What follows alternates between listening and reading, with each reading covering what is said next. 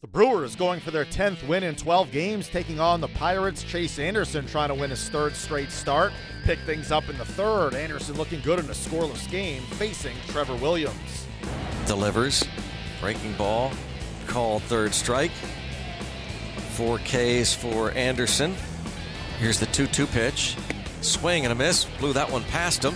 1-2-3 go the Bucks, and after 3, Brewers nothing, Pirates nothing. First pitch to Domingo Santana is ball 1. The next pitch is deep to left, and it is just barely over the wall. A solo homer for Domingo Santana, his 26th, and it's 1-0 Brewers. Still 3-2 on Polanco. Second and third for the Pirates down a run. Here's the pitch from Anderson. Swing and a pop-up. Shortstop Arcia onto the outfield grass and makes the catch for the final out. And we go to the 7th. Here's the pitch, and he pops it up.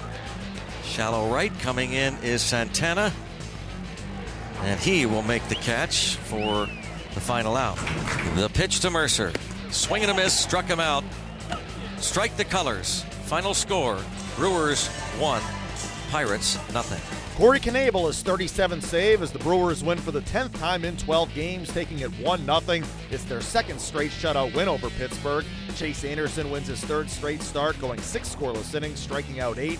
Milwaukee remains 3.5 back of the Cubs in the NL Central race. The Bucks have now dropped 7 in a row. The Pirates have now dropped 7 in a row. Manager Clint Hurdle spoke after. I did not see that at all. I didn't see a lot of chase outside the zone. I saw a team that didn't walk anybody through strikes. And they've got a good bullpen. The starter's been good all year. He had a good game. He had no walks, 8 punch-outs. Swarzak's pitched really well for him. Good fastball command and good secondary pitches. And you see their closer. So, no. We put ourselves the 1 inning in position to score. We weren't able to capitalize on that opportunity. We had 6 singles. Guys are going up there battling. We're just not getting things done. Trevor, 5 innings, still pretty low pitch count, and the 1 run was a first row homer. I'd imagine you're pretty happy with what you saw from him. Yes, I thought he pitched well. He competed, very aggressive. Some misses, just low. You know, you're going to miss, you miss down. Bottom of the zone, just low, some 2-seamers. I thought the changeup played well. The slider played well. Some occasional curveballs. But he kept attacking. He had 2 walks, 6 strikeouts, 87 pitches. So it was an effective outing for him. Clint, when you get into a stretch like this, I mean, how challenging is it as a manager? You know, 12 out of the last 13, and how challenging is what? Just the situation as a manager. You know, the offensive funk you guys are in. I mean, this is when a manager needs to do his best work. And sometimes there's not a lot of managing to do during the game.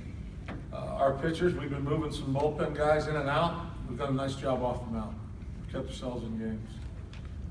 We haven't been able to get enough run support to help them on that side.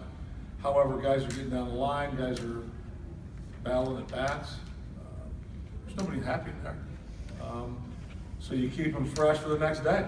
Feel what you need to feel. There needs to be some angst. And there is. And then when we show up tomorrow, we got to figure out from the time we walk through those clubhouse doors a way to beat somebody's backside tomorrow. And go from there. There's a professional responsibility with what you do. And as the manager, you know, you do want to model behavior, you want to instill in others. So I don't like losing. There's not a man in there that likes losing. We've done more than our fair share of it for a while now. Let's show up tomorrow and put our focus on winning tomorrow's game. Trevor Williams, the tough luck loss, going 5 frames, allowing just a run. He spoke after. The game plan going in, we were going to attack the bottom of the zone. We did a great job of doing that. Diaz and I are really getting better together. You know, I think this is our 5th or 6th start now together. So stuff's rolling and we're on the same page. And you know, it was good tonight to get ahead hitters. You know, unfortunately, it was the front row homer that did it for them. But you know, sometimes that's just baseball. Clint said the same thing you did. When you missed low. Why is that key? You know, it's dangerous to miss up and over the zone, especially the way hitters are today, swinging hard and swinging for the fences.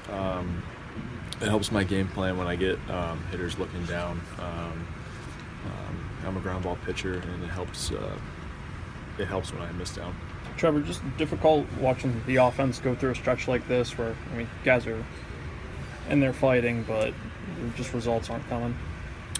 We've been facing some good pitchers, you know. I mean, Anderson has been on a roll for them. He's kind of fallen into their ace role. You know, they have one of the best closers in the game. They got a great bullpen that they traded for at the deadline, you know. So we'll always go through valleys, and we'll get to peaks. Unfortunately, you know, it's towards the end of the year and we're in that valley. But you know, it takes one game to get out of it. You know, we can bust out for 10 runs tomorrow, we'll be out of it and on a roll and play spoiler, you know, the rest of the year. But you know, so unfortunately, we just ran into a lot of good pitching the past week. Did you feel any sharper, stronger coming off the extra rest? Anything? I felt a little out of whack at first, but it's one of those things, you know. I think it was my 24th or 25th start this year, so it's not like it was totally foreign. But you know, especially the first inning, I felt like I had a little extra juice and it was coming out. The Pirates trying to avoid the sweep on Wednesday. Steven Brault on the hill.